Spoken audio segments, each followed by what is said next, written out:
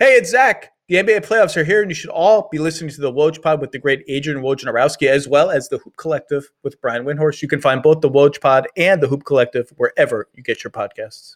The Ultimate Fighter, the reality show that brings top MMA prospects together under one roof to compete for a UFC contract, is back. Stream the season premiere on Tuesday, June 1st, only on ESPN Plus. Sign up now at espnplus.com.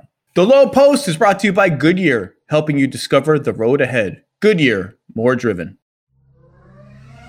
And now, The Low Post. Welcome to The Low Post podcast on a Monday morning where we had the always wild first weekend of the playoffs, 4 games Saturday, 4 games Sunday, a veritable orgy of playoff basketball. And let's start where everyone is looking at, because everyone always looks to LeBron James. Suns, Lakers, the Phoenix Suns with an emphatic 99-90 game 1 win that they controlled from start to finish. And you know what?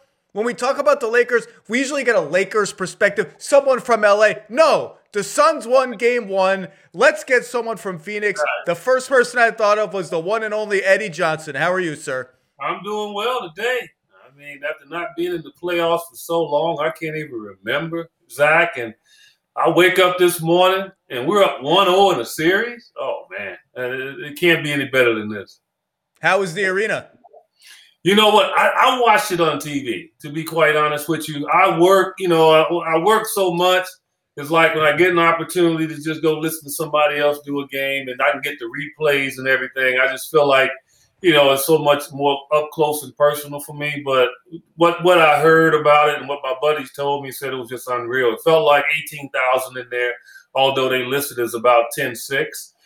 But it seemed like it was 18,000. So it was packed and ready, and people were partying outside. It's a fun time right now in Phoenix, man. We haven't experienced this in a long time. So we had a kerfuffle and ejection. Chris Paul hurting his shoulder and using a jump shot form that was clearly not his normal form. We'll have to monitor that going forward. So it was an eventful game.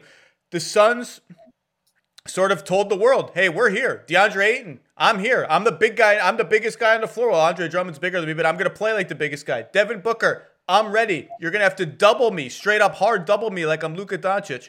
What surprised you about game 1? What was something that stood out that maybe you didn't expect? Well, nothing surprised me about the Suns team. This is a team that I've been seeing all year long. I've been trying to convince people and tell them they are the real deal. They are a team personified 1 through 15.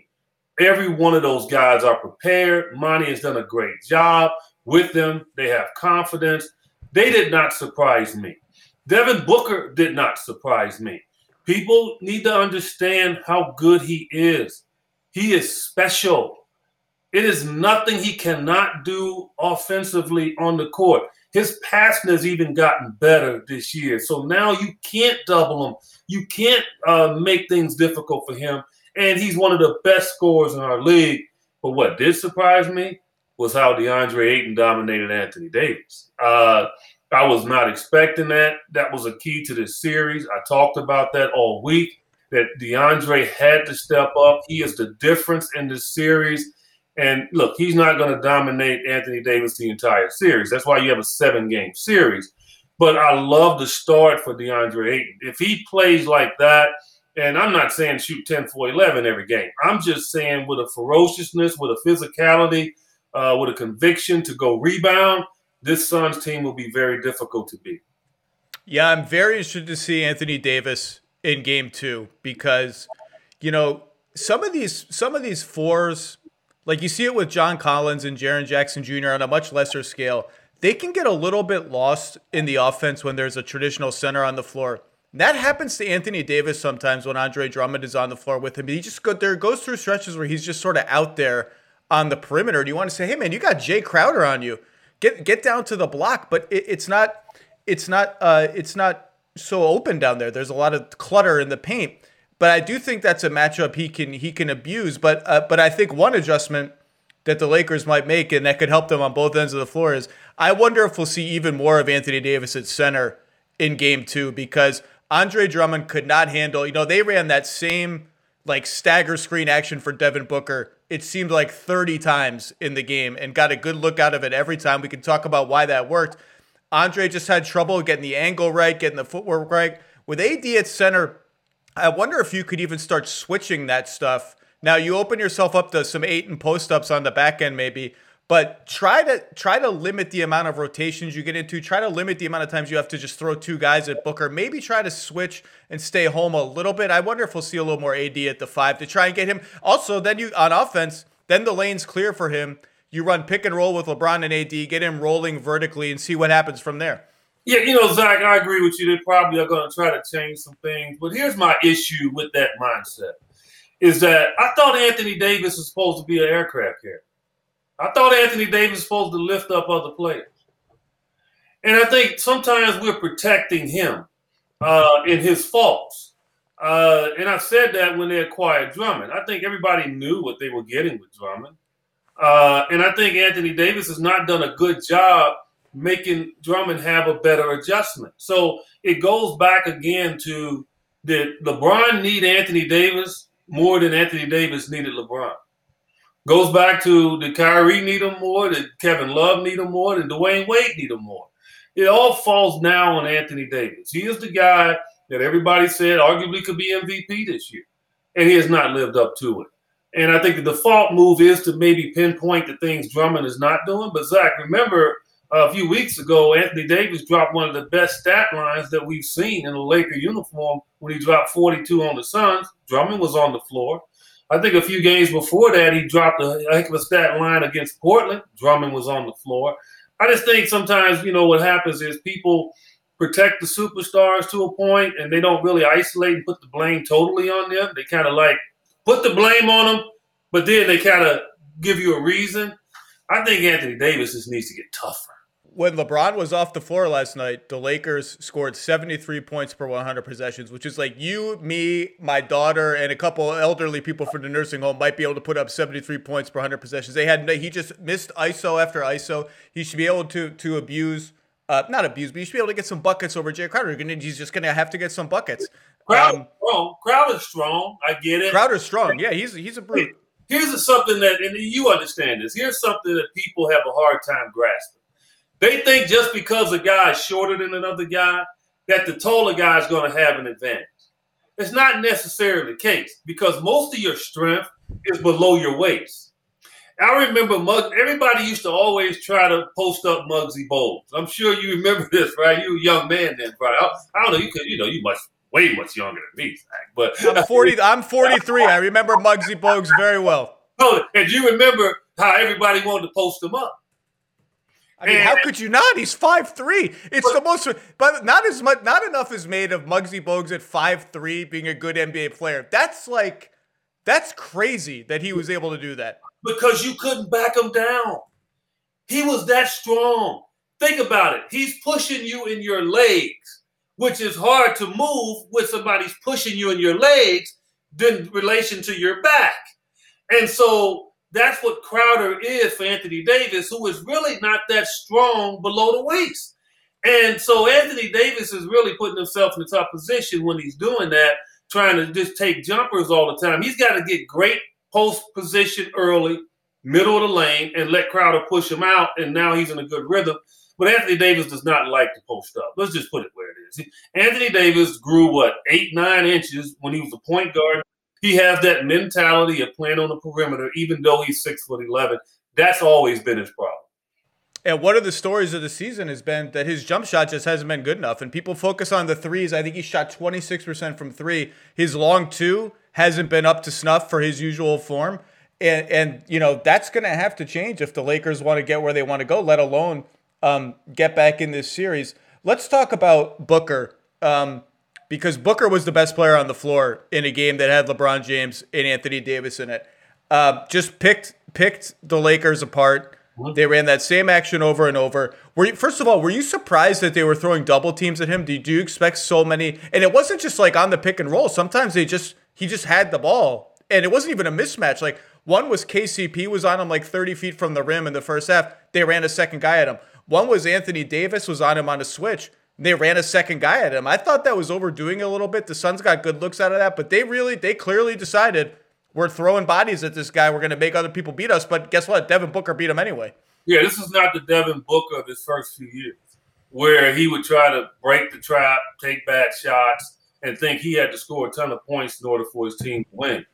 This Devin Booker right now is actually seeing the game.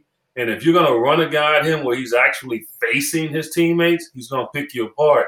He's become a very good passer this year. Why? Well, the last 2 years, who has he played with? He's played with two of the best passers in our game, in Ricky Rubio and Chris Paul. They've taught him how to pass. He's watched them. He's a very big student of the game.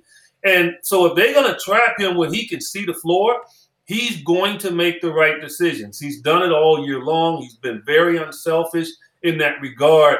And so I would expect, Zach, the Lakers, what they are going to do, they're going to blitz him hard off of that two-man game. They're not going to try to go out there and just try to soft double team him. They're going to blitz him. Anytime he runs off the two, especially if Chris Paul is not healthy, that's what they're going to do. And Devin's going to have to really make some great quality decisions in the midst of a very aggressive double team from, my estimation, the best defensive team in the league. So it's not going to be easy. Cam Payne has to be better off the bench as well. E'Twaun Moore, if Chris Paul cannot go, it's going to be laborious for them. But Devin has been a student of the game over the last few years to a high level, and it's paying off. Well, they ran that same action. Let's break that action down. Devin would come up from the left corner. First, Chris Paul would screen for him, so he'd get a little bit of a head start. Then he'd come up at the top of the arc, and there would be DeAndre Ayton waiting for a handoff. So it becomes a pick and roll, basically. Two guys to Devin Booker's right, two shooters, one in the corner, one on the wing.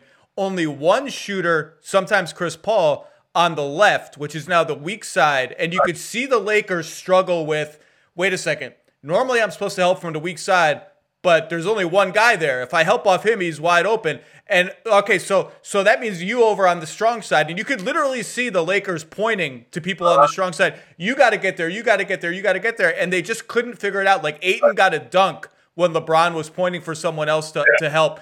And no matter where the help came from, Devin found the right, like Bridges, when Anthony Davis sloughed off Bridges on the strong side, he kicked to Bridges for a three. That action was really, really powerful, and the Lakers did not have it. I mean, they'll be better prepared for it.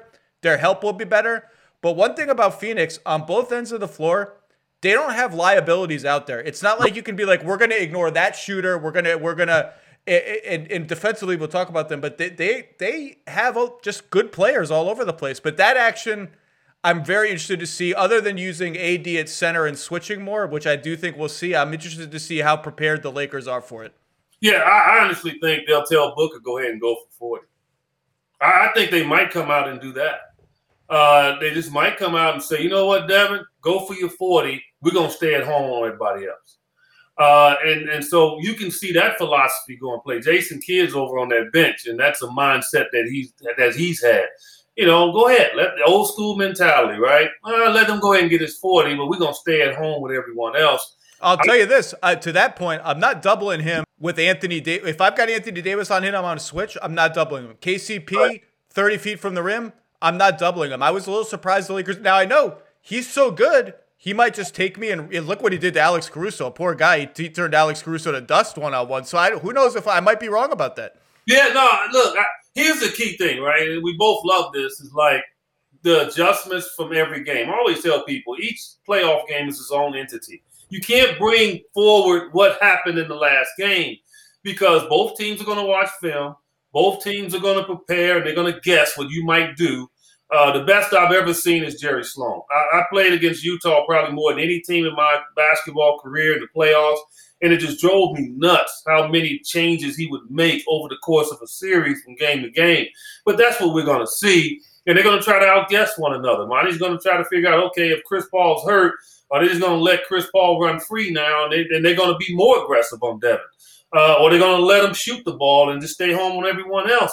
It'll be interesting to see how the Lakers approach it. I wouldn't be shocked at times to see LeBron Gardner. I think he likes to take that responsibility at times if those other guys can't get it going. No one can stop Devin Booker. In fact, I think people are starting to understand it. It's not a blip. This dude gets shot off on anybody, and he loves contact. See, he's old school Ricky Pierce, right? And he's got a little Kobe, got a little MJ. He's got a little all of them in that he gets his shot off in any type of situation, and he's always on balance. And so it's going to be a nightmare for the Lakers to even try to attempt to stop him. I think their focus is on everyone else. And like I said, DeAndre Ayton doesn't do what DeAndre Ayton did in the first game. I think, we're in trouble. Every game that we play, he has to be there. And the Lakers, the Suns know that the Lakers will be scouting that one play that they ran over, so they may not run it as much. No. They also had some success getting Schroeder switched on to Devin Booker, and Devin Booker's got a good post game. You know that. You watch him every game. He's just stronger than people think in the post. That's something we might see a little of. And you mentioned Chris Paul and his injury. That's obviously, a potential game changer. We'll see how he looks. LeBron still does not look like LeBron to me coming off that high ankle sprain. And that's not an excuse, just like the Suns aren't going to use Chris Paul's shoulder as an excuse. It's just a reality. He just didn't. You know what it feels like when LeBron James puts his stamp on a game. He did not put his stamp on that game for maybe more than 3 possessions. And when he tried to, when he went at DA in the pick and roll, he couldn't get any lift, and DA swatted him at the rim. But that's not LeBron. When they posted him up against Bridges, which in normal times I think is a matchup he would relish and try to bully ball him, he was like Draymond Green. There was one possession in the fourth quarter, or maybe in the third quarter, where he posted up Mikal Bridges like 20 feet from the rim on the right side. Did not take one dribble. Not one. Didn't even try to back him down. And then forced a pass to Kuzma, who, by the way, had 0 points. Nobody's talking about that. Forced a pass to Kuzma that wasn't there. And you're like, he's like Draymond Green. Like, normally he's bullying people. Didn't get downhill on the pick and roll. I think, look, the Lakers, we know that they'll play better down 0-1. They'll play with more urgency. I'm just really curious, like, what does LeBron have in him to just say, hey, this is our game. This is my game. We're taking it. What did you notice from him? Yeah, and we both have watched him ad nauseum, man. And I would say this. I think he's trying to navigate his way to better health. And I think he's trying to shortcut things. He's trying to not push things. He's not trying to take off in traffic because he's going to come down on somebody's ankle. And he's done for the playoffs. So I think that's in his head right now. I think he wants to just try to manage it, navigate it, keep it close, win games, not trying to blow out teams and not trying to control tempo. We saw it a few years ago. You remember when they had all the injuries against Golden State, right? When Kyrie and Kevin Love went down. And he reverted to what? Just walking the ball up the court, just slowing down the tempo. And I think with his injury, that's what he's trying to do. It's not going to work against the Suns. And I think he's going to come to that realization that this is a young team that is running fast. They're not going to give in to this playing slow thing because they have Chris Paul, and Chris Paul knows what LeBron's all about, and he's going to go opposite. He's not going to allow that to happen. And I think more so that, Zach, I think I don't know how healthy he is, but I think more so he's just trying not to put himself in harm's way to where he knows he's done for the playoffs or done for a series if he tries to ramp it up and just go all out right away. And he's hoping Anthony Davis can pick it up for him. But I guarantee you, if Anthony Davis doesn't pick it up early in game 2, I think all of a sudden LeBron is going to push himself and say, hey, what do I have to lose? Yeah, because what LeBron, I was going to say, LeBron will call up Chris Paul's guy for a pick and say, I'm going to dare you to switch Chris Paul to me. Chris Paul is no picnic in the post. We've seen him guard Kevin Durant in the past. He's a brute. I would like to see them. I think they should make Booker work a little bit more on defense. So, like peak LeBron, where's Devin Booker's guy? Let me call him up for a screen. Put Devin Booker. We just didn't see any of that. Even there was a couple plays where he screened for Schroeder. So it was like a 1-3 pick and roll. And that worked really well. I think we could see more of that. But I'll tell you, LeBron, when they put Davis at center, and we saw a little bit of this and with Drummond in game 1, and they put the shooting around those 3 and run spread pick and roll. That's really tough, but I'll tell you, the Suns' rotations and communications on defense are so solid and so sound. So, you see them, the low man helps, then they call it X out, right? Like they toggle assignments on the weak side. So one guy will rotate to the corner, another guy will rotate back up to the wing. They don't make mistakes on that stuff. And as hard as that action is to guard, even when the Lakers go to it, the Suns are going to make them earn every good look. And they've been healthy all year. And so that's why they know. They know each other's pretty much movements. They know the reactions. And Monty has not been a coach that has just shied away from practicing. They're in tune with one another. And I think what the Lakers are seeing is a mirror image of what they were last year defensively at a high level. Obviously, they're at the top of the charts, I think, again, this year defensively, but they're not the same defensive team this year, the Lakers are, as they were last year. And I think they see in the Suns what they were in that regard. And when Ayton is really protecting the rim and those guys are scrambling, man, you don't have much. You really don't. And again, that's been the beauty of this team all year. That's why they've been ultra consistent. That's why they had the best record on the road. That's why they went through a long stretch where they didn't lose, no more than 2 games in a row. It's because of their defense. It wasn't their offense per se. It was the way they defended every night.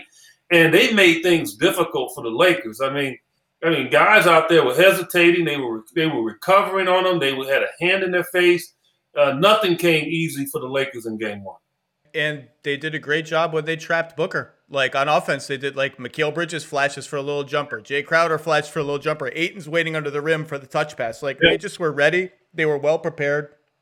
The Lakers will adjust. Maybe we see Marc Gasol for some spacing at the 5 in Game 2. I don't know. We'll see some other adjustments. But look, because I hope they don't. Because I believe Harrell is a major problem for them. I know defensively, he's not going to be there, but on the offensive glass, I mean, the Suns destroyed him on the rebounding. I mean, Ayton by himself destroyed him, and I think Harrell presents a problem for us. He's done that all year because he's just so aggressive in the paint. I could see him though. I hear you with the Gasol, but and maybe Drummond suffers in Game 2 because of it. But Harrell is a guy that I really worry about. I do, because I just think he can get you in foul trouble in there. He's so ferocious in there. And I think the Suns are going to be prepared for him as well. It's interesting because he's sort of feast or famine sometimes for the Lakers. I thought he had a pretty good Game 1, and then sometimes you do like, well, defensively, can he hang? Look, I picked the Lakers in 6 because it's hard to pick against LeBron James until you see his team lose. They're the defending champs. But I think the Suns had a real chance to win this series. In Game 1, they were just better. They're the better team from start to finish. And we'll see what Chris looks like. We'll see what LeBron looks like. But the Suns are – I don't know where the mentality comes from, if it's Chris, if it's Monty, if it's James Jones. But those young guys – maybe it's that Devin Booker's been building to this for a long time, including in the bubble. But Devin Booker, Cam Johnson – on and on, Bridges, like those, they were like, no, we know how to play. We've been playing hard-nosed basketball all season. Nothing about this is scary to us. We're just going to come in and play. It was really impressive. It was very impressive, Zach. And you and I are on the same accord. I picked the Lakers in 6. I said the only way the Lakers win this series, they win it in 6. I know LeBron is unbelievable in Game 7s, but the Suns are unbelievable at home. And if a long series happened with the way the Lakers are beat up, that Game 7 is going to seem like a conference finals to the Lakers, because I just think, based on what we saw against Golden State, they're out of shape too, because they haven't been able to play a lot and practice a lot. But I happen truly to believe that this series, the winner of this series, coming out of the West. That's what I said before it, and I'm gonna stick with it. I think this is the best series. I don't think Utah. I felt Utah could lose to Memphis, and I still do if Donovan Mitchell's not healthy. I think people go to sleep on Memphis. And as we know, we can't trust the Clippers. And so we just can't. And then Denver, losing Jamal Murray. So I truly believe before the playoffs started that this series right here, the winner of this series is going to get out of the West. And I'm hoping it's my Phoenix Suns. I love it. Eddie Johnson, one of the absolute best ever to play and ever to do the media part as an ex-player. Always fun to listen to you on Sirius. So everyone can catch you everywhere. Eddie, enjoy Game 2. Thanks, Zach. Appreciate it. For the ones who get it done, Grainger offers high-quality supplies and solutions for every industry, as well as access to product specialists who have the knowledge and experience to answer your toughest questions. Plus, their commitment to being your safety partner can help you keep your facility safe and your people safer. Call, click Grainger.com, or just stop by. It's demon time on Prize Picks, where you can now win up to 100 times your money. That's right, 100 times your money. With as little as 4 correct picks, you can turn $10 into $1,000. Demons and Goblins are the newest and most exciting way to play at Prize Picks. Squares marked with red demons or green goblins get you different payouts. And as always, Prize Picks is really simple to play. You can make your picks and submit your entry in less than 60 seconds. They even offer injury insurance, so that your entries stay in play even if one of your players gets injured. Quick withdrawals, easy gameplay, and an enormous selection of players and stat types are what make Prize Picks the #1 daily fantasy sports app. Just download the app today and use code LOW for a first deposit match up to $100. That's code LOW on the Prize Picks app for a first deposit match up to $100. Prize Picks. Pick more, pick less. It's that easy.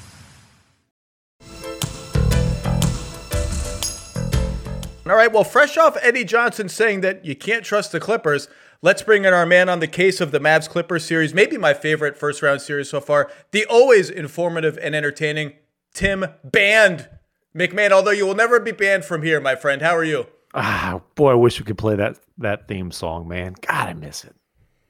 Well, what can one do? So let's start off the top before we get to Mavs Clippers and Luka Doncic trying to single-handedly destroy the LA Clippers franchise.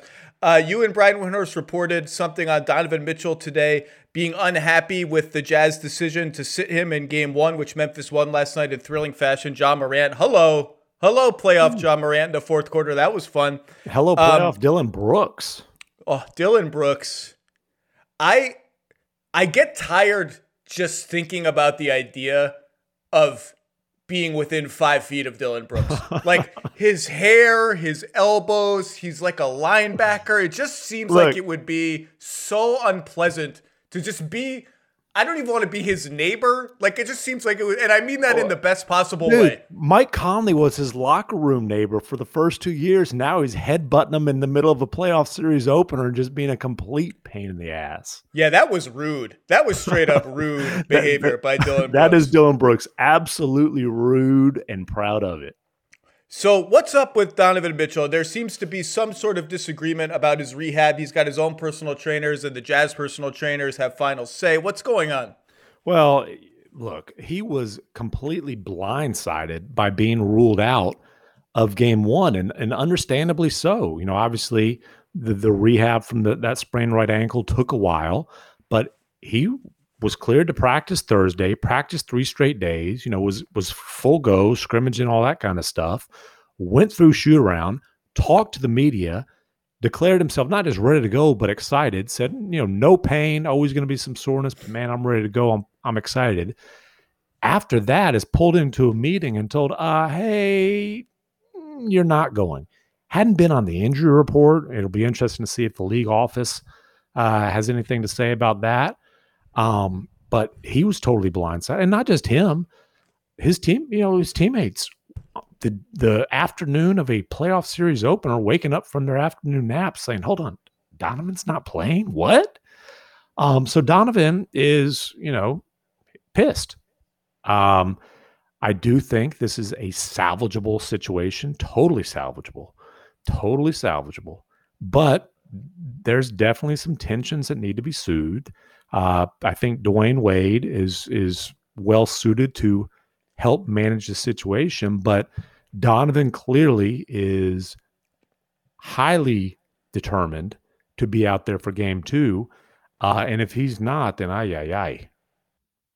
both from a tension standpoint and from a, this ain't an easy little walk through the park on an 8 seed type of series.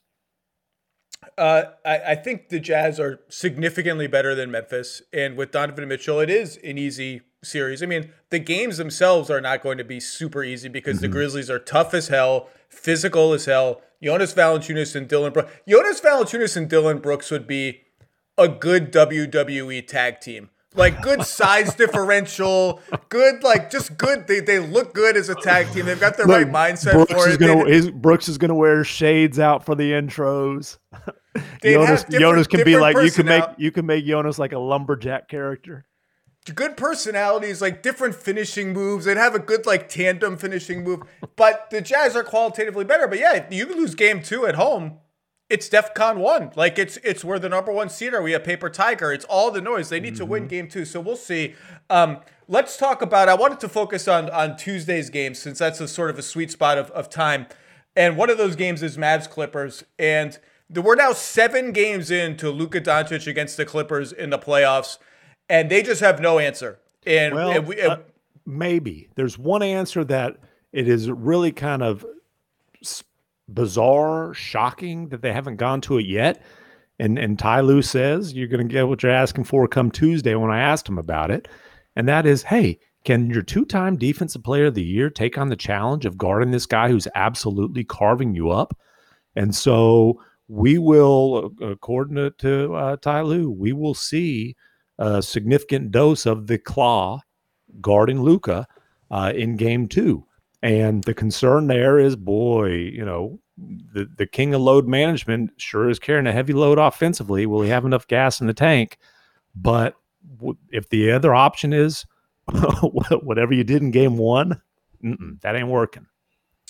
Yeah, well, I said before the series, one of the big advancements that Luka has made this year is he's become an even more calculated and predatory post-up player in particular. Oh. And so when I saw them open with Patrick Beverley on him, I literally said to my laptop, Patrick Beverley's in trouble. And Luka literally said to Pat Beverley, "You're too effing small," and he was telling zero lies. Much like Charles Barkley said Angola in trouble back in the day, I said, Patrick Beverley, you're in trouble. And he just swatted Patrick Beverley away like a little annoying gnat. And by the way, Patrick Beverley, everyone loves Patrick Beverley. He's a character, this and that. He just needs to be better for the Clippers. And I'm not convinced right now that is he the 3rd best point guard on the Clippers right now? Well, and will Rondo start? Should Rondo start?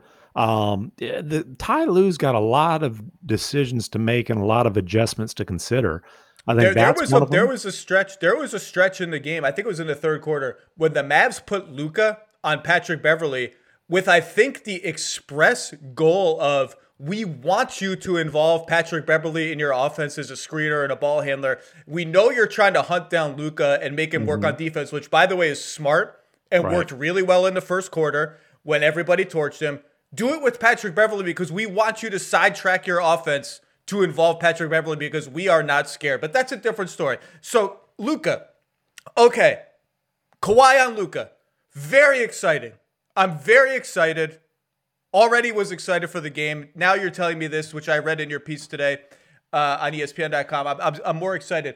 It doesn't solve the problem of what happens when a player comes and sets a pick for Luka, and in particular, what happens when that player is guarded by Ivica Zubac. So what is the answer to that question? First of all, that's a great question. And I think the hope in game 1 for the Clippers was Kawhi would be the guy switching on to him. Kawhi is guarding Porzingis, and they're thinking Porzingis is going to be in that pick and roll action. And Rick Carlisle's response to that was, okay, you want to put Kawhi on Porzingis? Hey, Kristaps, I know you're not going to love this, but go spot up 30 feet from the hoop. Well, this is exactly what happened last year. They took Porzingis out of the game, but Porzingis is guarding Zubac. And so when the Mavs get a stop, Zubac is going to be trapped in that matchup, and then they'll use Porzingis as the screener because they want to involve Zubac as much as possible. Right, but if it's Kawhi and Porzingis, it's 4-on-4. Kristaps Porzingis should not attempt to dribble within a 20-foot radius of Kawhi Leonard. When it's by like, the way, only Luka Doncic should. Brunson, okay. Tim Hardaway tried it, and Maxi Kleber, got dunked into the 4th row because of that. So, yeah, Kristaps, and that's Kristaps has to. It's a thing where Rick Carlisle made a point to praise him for his patience, and I think that was Rick's way of saying, hey, look, buddy, we might just need you to spot up 30 feet from the hoop and not be real involved, but please play hard on defense and don't try to do too much offensively. But so the Zubac thing is, he's guarding Finney Smith, and Finney Smith's going to get good looks off of that, and he's become a knockdown 3-point shooter. he is one of the huge developmental success stories kind of under the radar in the league. But 2, fine. Okay, you want to put Zubas on him? He'll set the screen. And Luka getting switched on to Zubas, forget it. Look, Luka, he's just like, you know what? I can just kind of ease my way into my step back 3 anytime I want against this guy. And if he's knocking it down like he did in game 1, Zubas can't play in the game. And that's the conclusion they came to in the second half. I mean, he cooked them. And so, does Ty Lue start Zubas still? Does he start Ibaka? Does he go small? Ibaka did not look good, by the way. Ibaka looked a little bit creaky. Well, that happens when a guy who's that age misses 30 games. No surprise. But I thought I was hopeful for their sake that Ibaka would be more ready for big. Remember, he was the starting center until he got injured, right? So but he did not look as good as I had hoped. Do they go Marcus Morris at the 5 to start, or at least for major stretches? So, I mean, obviously the Clippers have some adjustments to make, but what they did in game 1, they had a little success blitzing Luka in the second half, but also you saw late in the game the Mavericks just picking that apart. Porzingis gets a couple dunks off of that. They've got shooters all around him, Kleba, Finney-Smith, Hardaway, who's just sizzling right now. So the Clippers have some problems to solve. So you mentioned Morris at center. We saw it quite a bit in game 1. I think we'll see it a lot in game 2. And so adjustment number 1 for me, if I'm Ty Lue, and by the way, Ty Lue knows more about basketball than all of us put together times 2. But if I'm playing Marcus Morris at center, the point of doing that is I'm not going to trap Luka as aggressively as I did late in the game because I just have a bunch of like-sized players guarding him. Like if I have Kawhi, Paul George, Marcus Morris, like Batum, fine, he's a little slow. Reggie Jackson, you can hunt him, but whatever.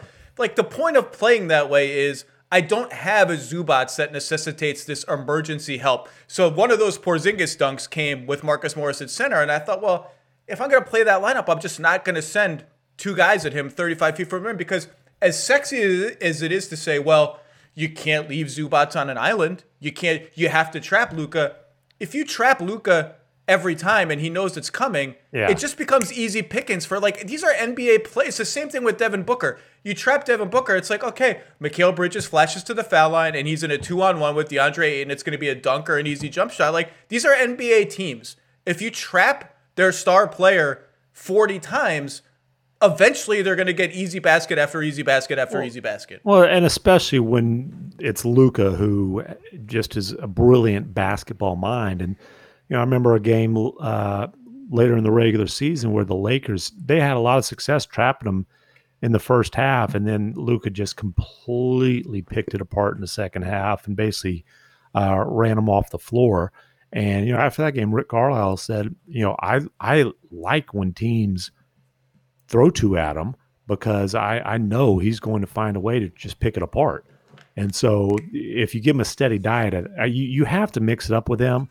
You can't just give him a steady diet of that because he's just it'll be easy pickings for him.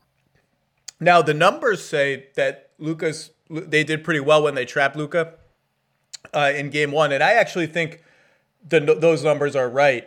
Even though I'm saying you can't trap him over and over again. Selectively, so I thought their 2 best possessions on defense, if people want to go back and watch them. One was with 2 minutes left in the second quarter.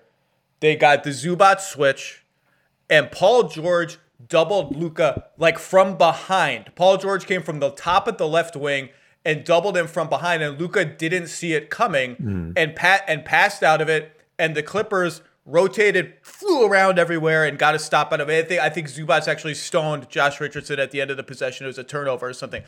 A couple of things on that. Number one, it's so hard to play that way. To have those kind of rotations and swarming flying around, you're going to be exhausted very fast. It's harder to do than people think it is.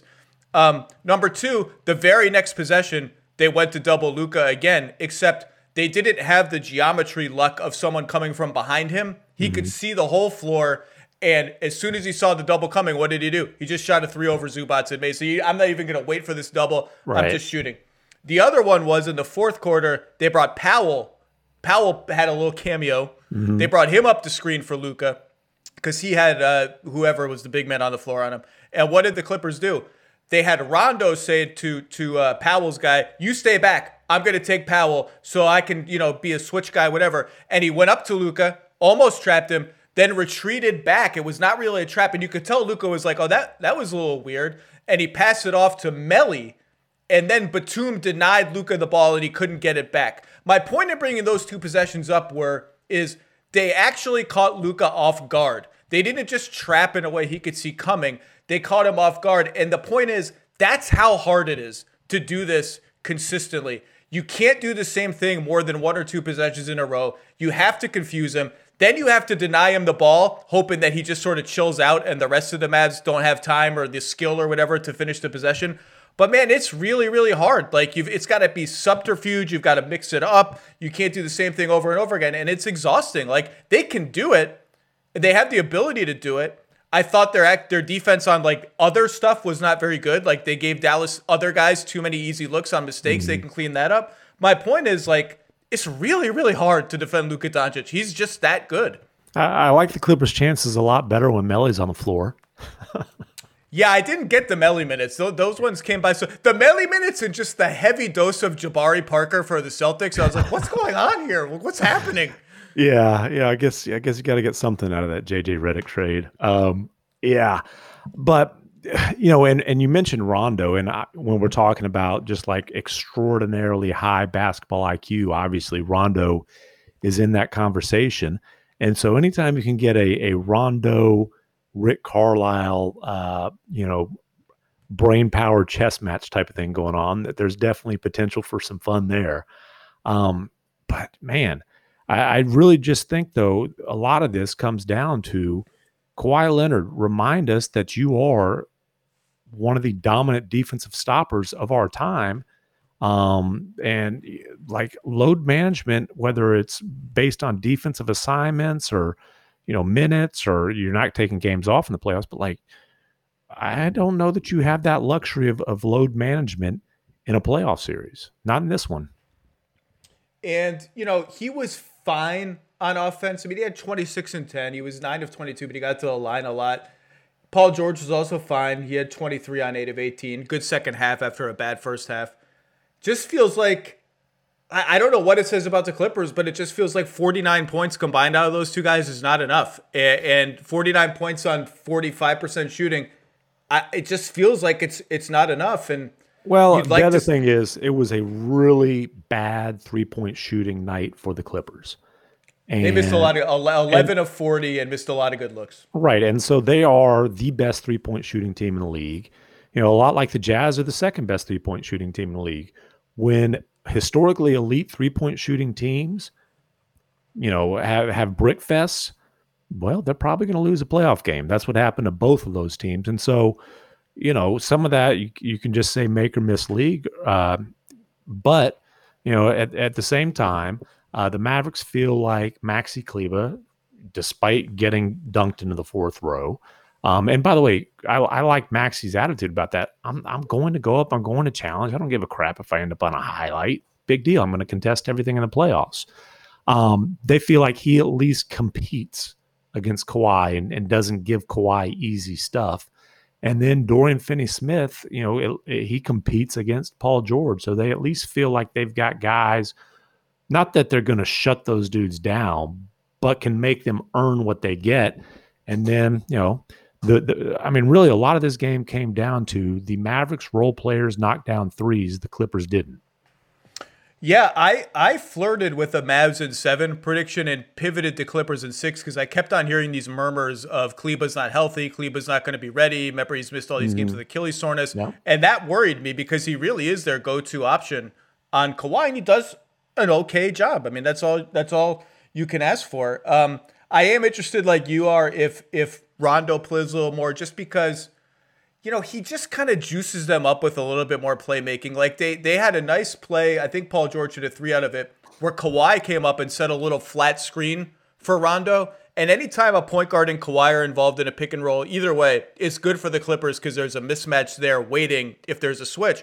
And Rondo penetrated off of it because they didn't want to switch and hit Paul George for a 3. He just enlivens them a bit. And Rondo is a solid, feet set, spot up 3-point shooter. He's not ever going to be Steph Curry or even a Luka where he's creating his own stuff, but he's no longer the spacing killer that he was during his few months of misery with Rick Carlisle. Well, that's off nights in this series. I would watch his alternate programming, like if there were a blowout in one of the other games. Rick Carlisle and Rondo, one night they play Connect Four, okay, and we see how Rick fares in that. And the next night they play ping pong. Like I would watch. Yeah, I would for 100% watch Rondo versus Rick Carlisle and Connect Four. Probably for like an hour, I would watch that. I mean, people watch other people play video games on their laptop. I would watch Connect Four between them two. So in the days leading up to the series, a bunch of my old Rondo Rick tweets were getting, retweeted and we're getting some years later action. And one of those was when Rondo just got to Dallas and they played Rondo beat Rick in Connect Four. And this is, I remember. Wait, this has actually happened? This actually happened. Rondo beat Rick in Connect Four and Rick mentioned it in a pregame media session. And he said, this isn't a direct quote. I have to look the tweet up again. But he said something like, I told him to learn how to. Oh no, he said he was really excited. I told him to learn how to make a damn shot.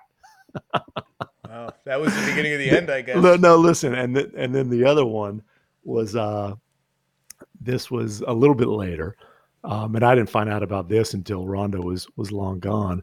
But Rick came to the arena one day. And somebody was parked in his parking spot, at the AAC, his prime parking spot. It's got the reserve for Rick Carlisle and all that kind of good stuff. And Rick came in just raising hell, pissed off, wanted the tow truck called and all that. Well, it was Rondo who parked in his spot. And you can read between the lines on that one. So Rondo is... What was Ron Livingston's character from Office Space that parked in Lumbergh's spot? Didn't he park in Lumbergh's spot? I don't have a whole lot of Office Space expertise, but that definitely sounds like a similar situation. I think, look, there is no team with more pressure on them in the playoffs, I don't think, than the Clippers. And there is definitely no team with more pressure on them in Game 2 tomorrow night than the Clippers. If they fall down 2-0 at home, look, you can just sit here and assume. It's their fifth straight postseason loss because they've still got the 3-1 collapse lingering like a black cloud. That's why the regular season meant jack squat for them. And you can sit here and assume, well, Kawhi's coming back, he wants to be in LA. Fine, maybe he does. Maybe it's all a fait accompli. You still traded 9,000 draft picks, Danilo Gallinari and Shai Gilgeous-Alexander, to do this. To open a championship window up immediately. And, ain't nobody trying to hear Paul George again after a playoff loss. This wasn't a championship or bust season. Look, Steve Ballmer's paying for a championship. He's not paying for, we tried hard. And I tell you what, the basketball karma gods might be conspiring against the Clippers. That Tankola down the stretch, to lose to the Rockets and the Thunder took just extraordinary effort. To lose to Point Poku and the Oklahoma City Tanker in the last game of the regular season because you're scared to see the Lakers in the first or second round? Come on now. I had more than a few people around the league suggesting that I switch my coach of the year vote to Ty Lue just because of the performance in the last two games in losses. I did not do. I think Ty Lue's a great coach. Look, history suggests that the basketball gods already hate the Clippers, and there's nothing the Clippers can do anyway. So they may as well just lean all the way in the other direction and just say, screw you, double middle finger to the basketball gods. We can't deal with it anymore. Fair point.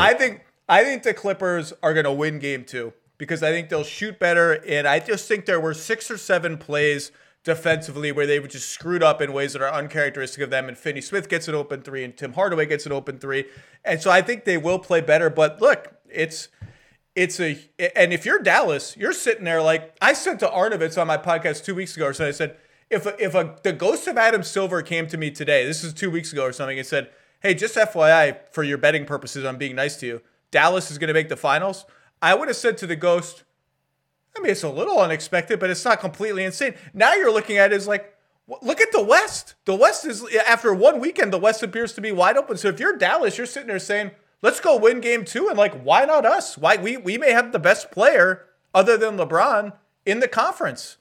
Yeah, there's definitely a case to be made for that. And if you're a Clippers fan, you're hoping that Kawhi proves that he's the best player in this series, but certainly was not in game 1. By the way, Adam Silver is pale, but he is not a ghost yet, and hopefully won't be in anytime soon. I mean, the skin is white, like just like bright white. But I do like that he's taking the play-in victory lap, and according to Woj, agitating for the midseason tournament that nobody wants, nobody asked for, nobody understands the point of it. But if you're going to do it now. Well, yeah, just give fans a reason to give one iota of a crap. Like throw in an extra mid-level exception, and an automatic playoff person. You got to give fans a reason to care, other than, oh, these ridiculously rich dudes get a nice bonus if they win. Amen. All right, Tim MacMahon, you can read his coverage of Mavs, Clippers, and many other things, including the Jazz on ESPN. And you can listen to him on the Hoop Collective, yelling at Windhorst. Actually, usually playing referee while Bontemps yells at Windhorst. But Bontemps is such just a absolute bleepity bleep that somehow I've become the nice guy on that podcast. Really, that's actually saying something. All right, Tim MacMahon, hopefully I see you soon, buddy. Appreciate you having me.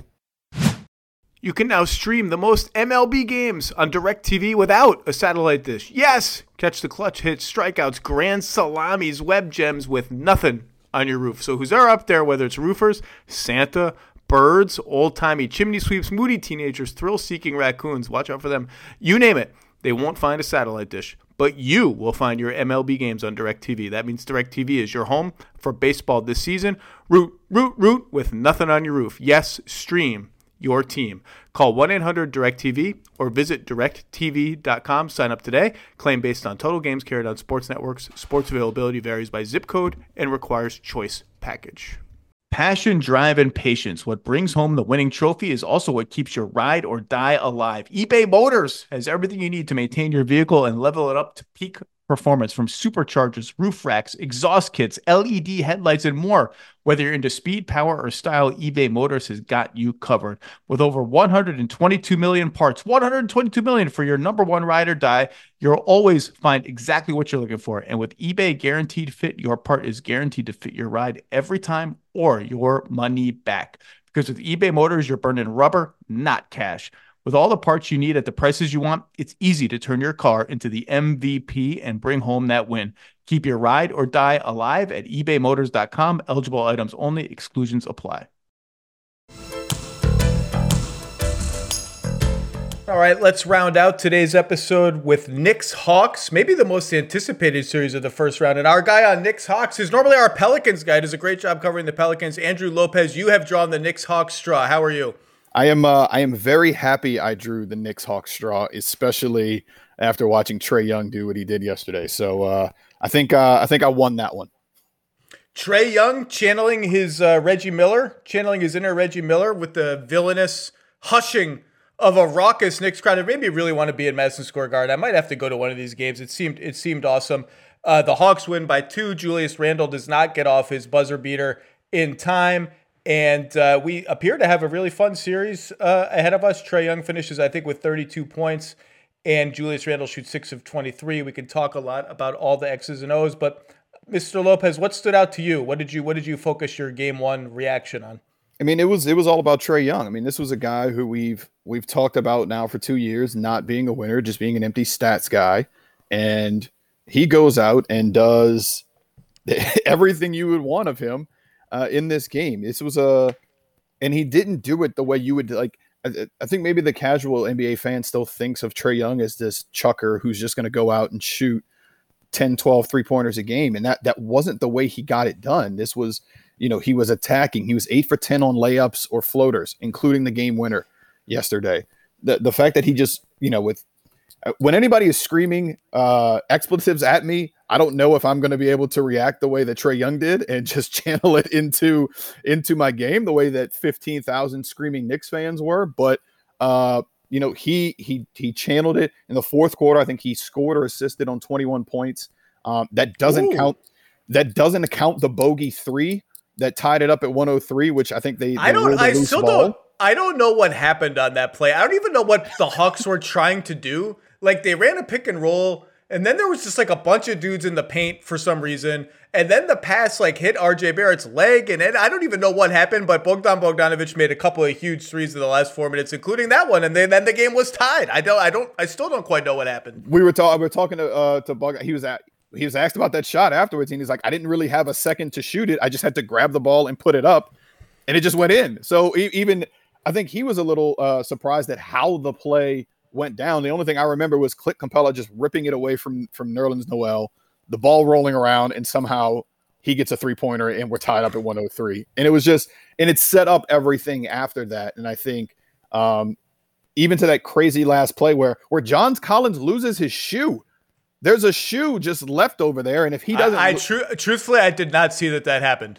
Okay, so if you go back and look at it, before Trey gets it in the backcourt, and the play design is for John Collins to come up and set a screen, but John Collins and Taj Gibson get locked up, and John Collins loses his shoe at the top of the key.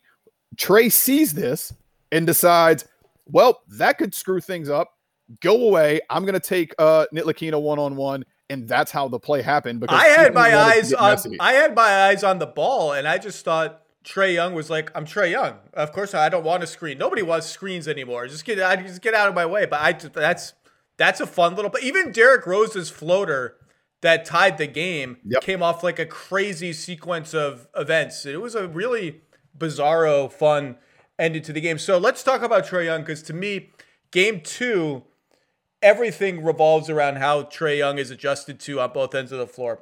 And I think the low-hanging fruit for the Knicks is they let Trae Young off the hook on defense. And one of the reasons I picked the Hawks to win this series, I picked Hawks in 6. And no, I do not feel good about it after a buzzer-beating Game 1.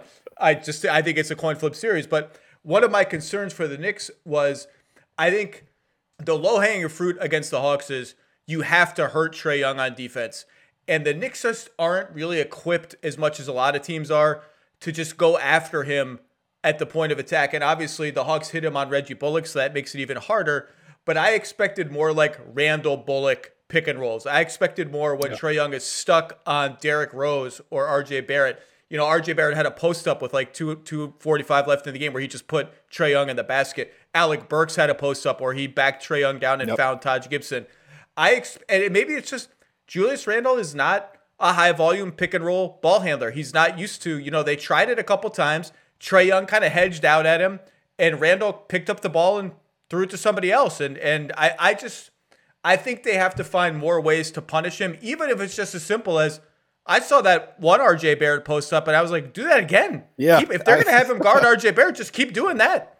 That was definitely a strategy I thought they were going to go to more, especially late in the game. Obviously, they were going with letting D Rose just kind of do D Rose type things. But when Julius wasn't going the way that we had seen him go all year, he shot 6 for 23. He just wasn't himself, or the guy that we saw him become this year. But the fact that they didn't go at him, like you were saying, at Trae more was a little shocking. And I think that allowed him, especially in the fourth quarter, to find that flow. Trae didn't get going. He didn't get any free throw attempts until the fourth quarter.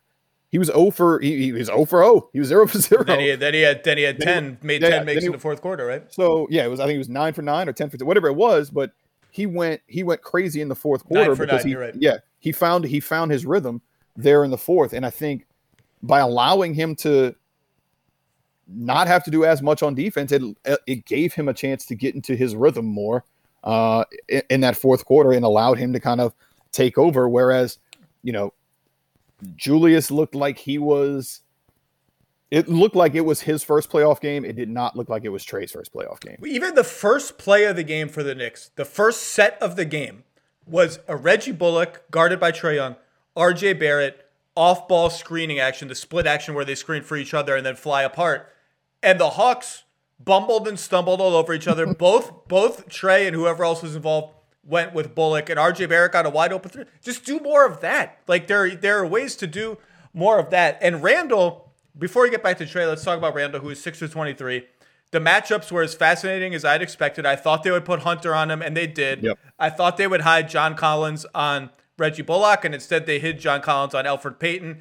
And by the way, we're getting pretty damn close to time for Elfrid Payton to just not play and for Derrick Rose to start, because those 8 minutes are like just, can we survive? Can we survive? Now, I say that Elfrid Payton's probably going to play and have 15 points a game too, because that's how basketball works sometimes. And when those matchups didn't materialize, they had John Collins on them. They had Danilo Gallinari on them. And by the way, the most important adjustment in this entire series so far is the Mohawk on Danilo Gallinari, which I did not see coming. It took me about 8 minutes of playing time to get used to it. I think it affected the outcome of the game. I think the Knicks were flummoxed. If it took you 8 minutes, it took me a lot longer. He looked like I felt like I was like watching like a created character in like a cutscene or something. From like Mad Max, I thought I was, or like what's Robert De Niro's guy from Taxi Driver? Like, why am I blanking on the main character of Taxi Driver's name? That's embarrassing. Travis Bickle. Travis Bickle, producer Jan says. I'm so honestly, I kind of want to end the podcast now. I'm so ashamed I couldn't remember the name of Robert De Niro's character from Taxi Driver. I don't even know. Oh, Randall. So Randall gets the ball on the right wing over and over and over again, faces up. John Collins, Gallinari, whoever on him. Capella comes over along the baseline, okay? And they play Randall, so you're not going left. We're forcing you to your right, it's your weekend. We're forcing you to the baseline. Help is there. The zone ups behind the play are taking away all the easy passes, and he just settled for jumper after jumper. And look, all season, he's made those jumpers. I am interested to see, now that they know that's the way Atlanta wants to help, I'm interested in how the Knicks adjust to that. Can they get him some touches in the middle of the floor? Can they get him some touches on the left side? Can they have some people flash to the foul line to make some easier passes available to him? Because they didn't really have a solve for that. But Randall's going to play better. And they even ran a couple Randall pick and rolls, like 4 or 5 pick and rolls with Taj Gibson. And like those worked pretty well. He got a drive on John Collins out of that. I'm interested to see more variety. But like Julius is going to make jump shots. He's been making jump shots all season. You have to bake that into your game 2 assumption. And maybe you could even say, we're almost encouraged that we nearly won the game with Julius Randle scoring 15 points on 6 of 23 shooting, and no one else in the starting lineup really doing, 6 points Bullock, 6 points Noel, a big fat goose egg for Peyton, and 14 for Barrett. It was really Burks and Rose off the bench and some quickly. It was all the bench getting going. Quickly turned and was doing like his Steph Curry impression there in the second quarter for a little bit, getting everybody going. But the Julius thing. Look, I covered him when he was in New Orleans, when he was just starting to develop that 3-point shot. I watched how he did it with it. I don't see him having another 6 of 23 type game. Like, I just feel like he will make the corrections and the Knicks will make those corrections to be able to get him going. But they need a little bit more from those starters. Whether, Elfrid had been playing 18 to 22 minutes really, over that final stretch, but he was at least still giving you something in those games. Something. At least getting you to where you didn't have to play Derrick Rose 38 minutes. A human body was on the floor. Look, I am a big Elfrid guy. If he can just get you to 14 to 16 minutes, where you can give more. Like I said, I'm guaranteeing right now. I'm guaranteeing now that we've had this discussion, he is going to score 14 points on like 5 of 8 with his floaters, and it's going to happen. Like I've reverse jinxed it. It's exactly what you're doing. But I think he'll get going. They just have to get more going, because I don't think we're going to see enough.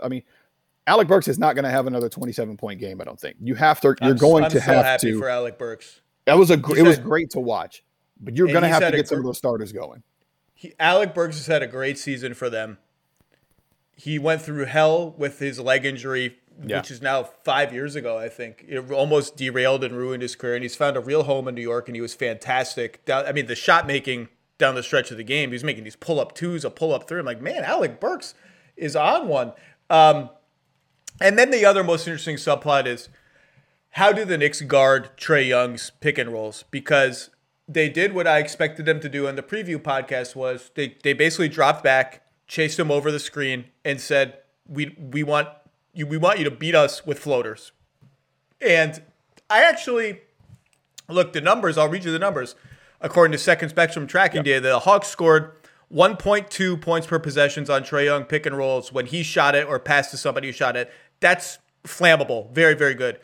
Including the whole possession featuring a Trae Young pick and roll, 1.35, which is like you broke basketball. So whatever the Knicks did, the Hawks beat it in game one. That said, you made the point earlier very astutely that his three-point volume is actually very much down this year. He's fine. If you give him a red carpet into floater range, he takes it now. And if you send help, he makes the pass. And if you or he makes the lob pass to the shooter or pass to a lob dunker, or he takes a floater. And he's just very difficult to prepare for. Like, I don't even mind the strategy of daring him to beat you with floaters, because it means you're not getting beat with alley-oops and you're not getting beat with threes. The key is you can't foul him, and the Knicks did that for 3 quarters and not for the fourth. You can't panic and help off their three-point shooters, and we'll talk about that. And you have to actually have to challenge him from behind in a way that he at least feels. And I think too often the Knicks lost touch with him last night and let him get downhill. The problem is, it's easy to diagnose the problem. Coming up with a solution is less easy. So when the Knicks brought their big men up higher on the picks, which they did a couple times with Noel and Gibson, Trae said, "Oh, hello, I'm just going to go right around you, and I'll get an even easier layup than I was going to have before." So what do you expect to see? I don't know if Tibbs talked about it or they talked about it after the game last night. What do you expect to see in game 2? It's going to look, and I had another Second Spectrum stat ready to go for Trae Young, who scored 34 points on 23 direct drives last night. That's 1.48. That's the second highest scoring efficiency among anybody since Second Spectrum started tracking drives of anybody with 20 in a game since 13-14. That's a very good stat, Andrew Lopez. I like it. Yeah, thanks, Sig, for that one. I stay in there during games. I love going through this kind of stuff, but they're going to have to send something else there. The strategy of allowing him to get there is great, but when he goes 8 for 10 on layups and floaters, it doesn't work. And they're going to have to get something else in his face. But like you said, that's then going to open up. Who are you going to leave? Are you going to let Bogdanovich shoot threes during the game? Are you going to give up open stuff to Gallo? Now, Gallo didn't shoot it that great in game one. He was, I think, 1 for 7 for 3. But you have to send something else down there just to try and make Trae think 1 extra second. Because when he had, in a lot of those layups were just open. I mean, if the fact that he didn't go 10 for 10 is actually a little bit surprising considering how open some of these things were. He shot 47% on floaters this year, which is very, very good, but they're 2-point shots. Yeah. If you shoot 47% on 2-point shots, you that alone is not winning you a game. But if you get fouled a lot, and on the couple times you don't get fouled, you make the right pass, then all of a sudden you're in business. But I just think the Knicks have to be careful overreacting. For instance, with halfway through the first quarter, Trae Young, John Collins pick and roll. He gets downhill just like he did the whole game. And RJ Barrett sees a problem and shoots in from the right corner, which is the strong side corner. You're not supposed to help from there. And Trae sees that, kicks it to Herter, who has 20 feet of space. Misses a 3. The Knicks get lucky. Misses a 3. But that's when you start to give up everything. When you start making rotations like that, you've now given up everything. So I think the Knicks' best strategy might just be come up a little bit higher on the pick, but not so high that you're blitzing him, and try and get in his space a little bit more, but then you risk losing touch with Capella and Collins on. It's just hard. But the minute he was getting, he had an effective oops early on. I mean, that was one of the things that they were trying early on. I remember there was one Capella caught, and I think Capella had a couple. John Collins had a couple. Capella had one where he just pulled down. It was one of those wide receiver type catches that he just shouldn't have made. But he has such great hands, so he was able to do that. So Trae is ready for that. But like you said, if they just go up just a little bit higher, I think they can. While it would open themselves up to that might still be their best overall plan compared to obviously how he did it in game one. Yeah, one of the things I was watching film of their regular season games, and one thing that stood out was they're creeping in from the corners sometimes because they know he's dangerous on floaters. It was obvious to me, I assume it's obvious to the Hawks, that those passes are there, and if he makes them, the Hawks have good shooting now, and Gallinari will make more shots. the Gallinari-Obi Toppin matchup is it's a big test for Obi Toppin, who played quite well last night. They got Julius Randle some real rest. And then at the end of the game, they started running that, people call it the Spain pick and roll, where they have the screener and then the back screener for Trae. And they got good looks out of that. Bogdanovic hit a 3 out of that. I expect to see that more. But I'm just very interested to see. This whole series, to me, revolves around Trae Young on both ends of the floor. And I'm just very interested to see how the Knicks come out. Not a must win, because I think every game in this series should be competitive, but you don't want to fall down 2-0 at home. No, this is definitely one of those series when, we were looking at all the games, before this. I think I even said it in the 5on5 on .com today. This is the game, the series I think goes 7. I have the most confidence in it going 7. I don't think the Hawks would want any part of a game 7 in Madison Square Garden, but the way these two teams are built, I see more games like this coming. Like, I'm not going to say every game's going to end in a game-winning floater, but they're two competitive teams who are both out to prove something, right? The Hawks completely changed everything when Nate McMillan became the coach, and they went on that great run to end the season. The Knicks were picked by a lot of people to be the bottom of the Eastern Conference. They storm back and get Eastern, first home court advantage. You have two teams who are proving that they're trying to belong here, and these aren't fluke type seasons. And I think that adds just another level to a first round series of a 4-5 that, both teams are just going to try to prove that we belong right here. And I think it's going to make for these close games all the way through. I also think the Knicks should maybe will. I don't know if Tibbs just doesn't want to do it. The occasional sort of out of nowhere blitz of Trae Young, particularly if you can force Capella to be a playmaker in space. If he's the release valve for Trae, I think you could make some hay. But just again, occasionally, it's easier said than done. Once they see it's coming, it's easy to pick apart. And then Trae will see that and start making passes to the wing. Like the Hawks will set up the wing guys to be the release valve, so you get to drive and kick machine moving. It's going to be a really fun matchup, and the Knicks are absolutely rock solid defensively. That's not going anywhere. They're going to have a response in game 2. But I was watching this game last night with just sheer glee on my face, because it's awesome to see MSG rocking again. And it's just cool. Like Hawks and Knicks, it's like, is this really a playoff series? It feels so, it hasn't been that long, really. It's not like Kings long since these teams were in the playoffs. The Hawks were in not long ago, especially, but it feels so just a fresh set of characters. It felt Tracy Morgan and, John Stewart on the sideline. It felt cool again.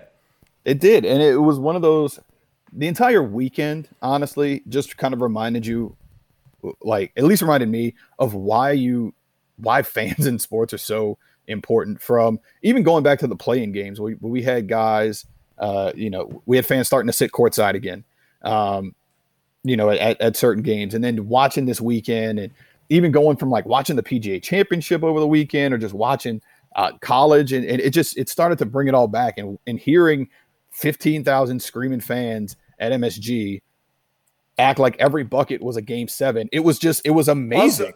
Also chanting "F-U Trae Young," which ended up being the biggest story of the game. I don't know what it is, but you wouldn't chant like "F-U."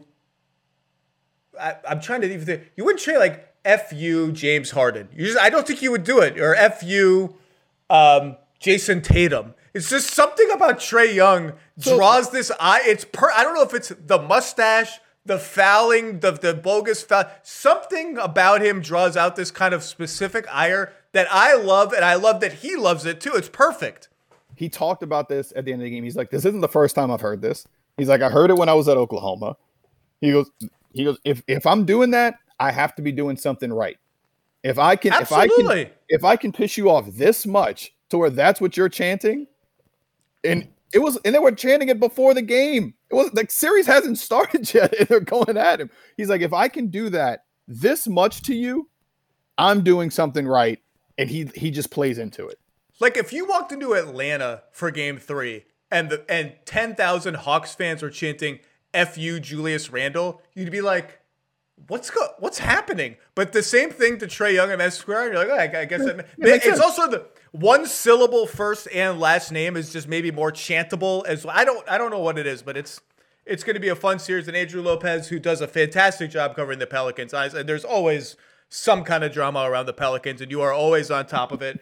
And it's good to see you on this series, too. It's good to have you on the pod, buddy. Good to see you. All right. Thanks, man.